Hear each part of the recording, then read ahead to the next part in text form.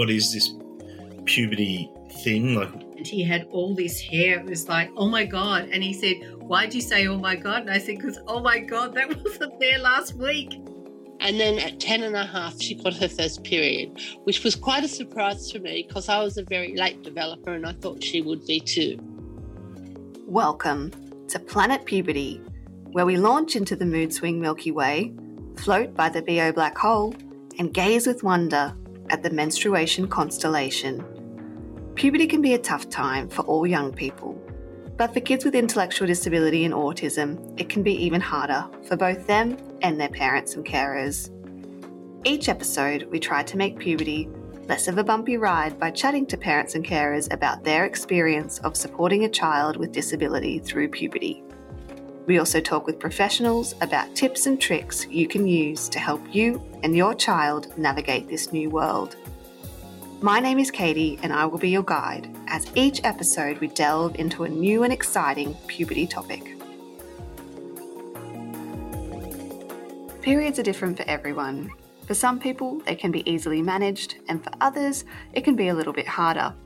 For some women with intellectual disability and autism, periods can be a bit tricky. This episode, we chatted to Jess about her experience with periods and things she found helpful growing up. Thanks for joining us today, Jess. That's all right. We're very excited to have you on the podcast. Would you mind telling me a little bit about yourself? I'm Jess. I like doing drawing and swimming. And how old are you, Jess? 36. 36? And would you mind telling me a little bit about your disability? I've got Asperger's syndrome and an intellectual disability. And you're here today, Jess, to tell us a little bit about periods. Would you mind starting us off by telling us a little bit about what it was like when you got your first period? It was scary. Yeah. I thought my vagina was broken, that it had a tear inside. Was that because of the blood? Yeah. Yeah. And had anybody told you about periods and what to expect before you got your first period? Yes, my family did. And what did they tell you about that, about your period? What to do and when you get your period and how often you have to change. And did they use any books or social stories or anything like that that helped you to learn about what a period was? Yeah, it did. Yes, actually, we went through some books that was saying what to do with the period and when you get it. Do you remember the name of the books at all? I'm trying to. Was it a bit long ago, was it, Jess? Yeah. That's okay. So who helped you to learn about periods? Was it your whole family or were there people in particular that helped you out?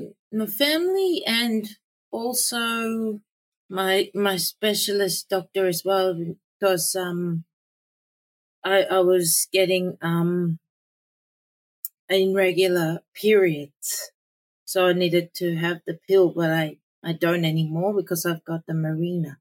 So you were a little bit worried about your period because it wasn't coming as regularly. Did that make it difficult to manage your period because you didn't quite know when it was coming? Yeah. I think so. Yes. And when you were speaking to the specialist about options for helping you to manage your period, did you feel like they explained the options to you well? Yeah. How did they do that? They showed me information about the contraceptive pill that they recommended for me. Yeah. They told me about it, what it does. And did you find it easy using the pill? It took me a while to get used to following the days, the yellow and white pills. Yeah. Did you have anything that helped you remember to take the pills, or that helped you learn to use it? I used my mobile to remind me when to have it.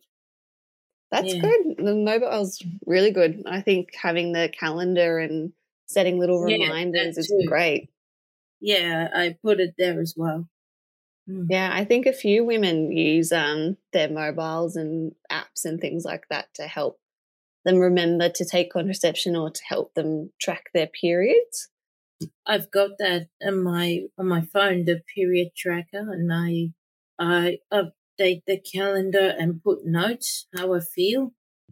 Yeah, and it tells me when my periods are going to come next. Do you find that helpful? Yes. Yeah. So it's good to be able to know when your period's coming. Does it also help you prepare for, say, if you get any cramping or moods or anything like that? Yes, and it tells me when my period is due to come. It gives me notification on my phone. That's good. So it can help you sort of plan your life with your period. Yes, it does, actually. That's good.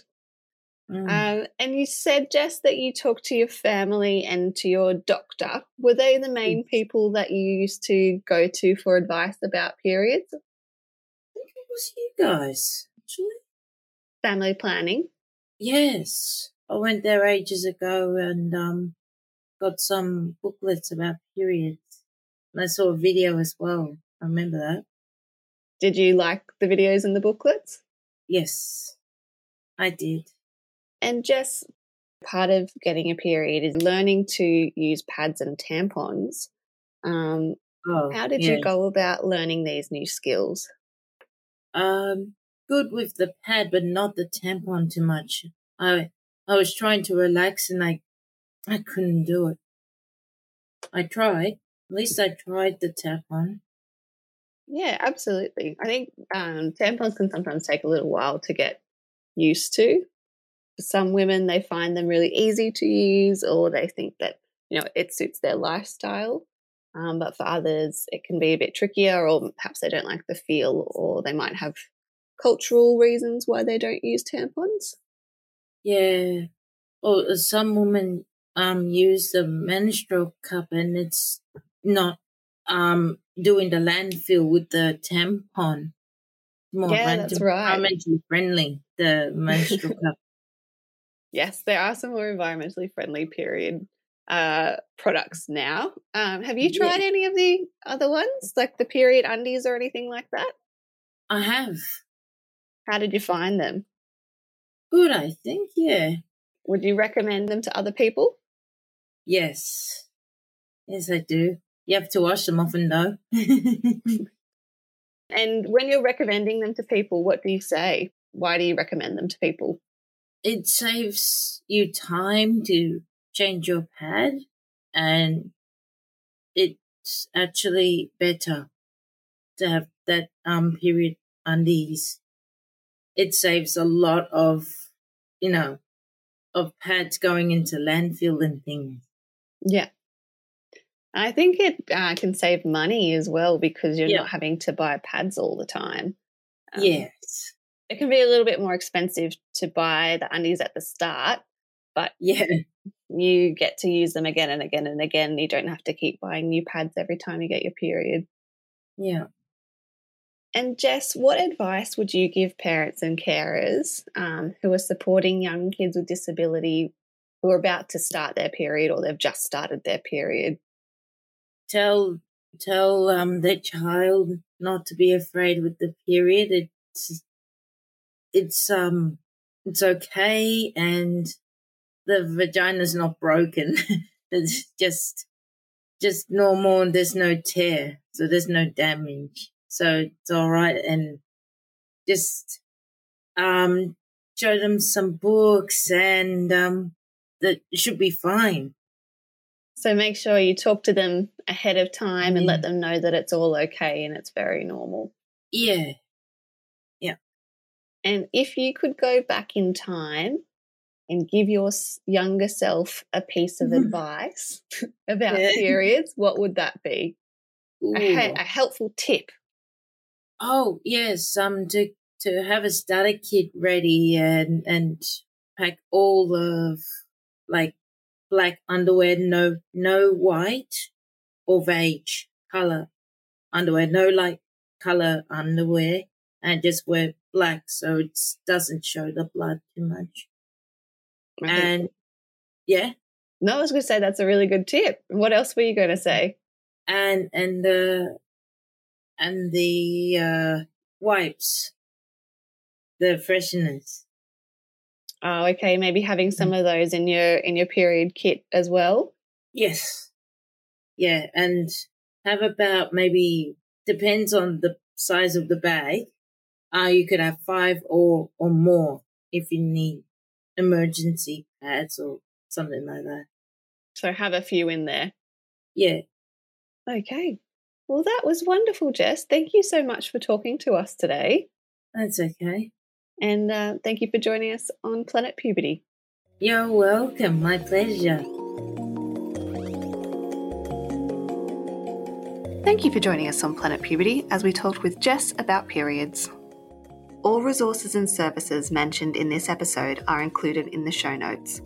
You can find them at planetpuberty.org.au/podcasts.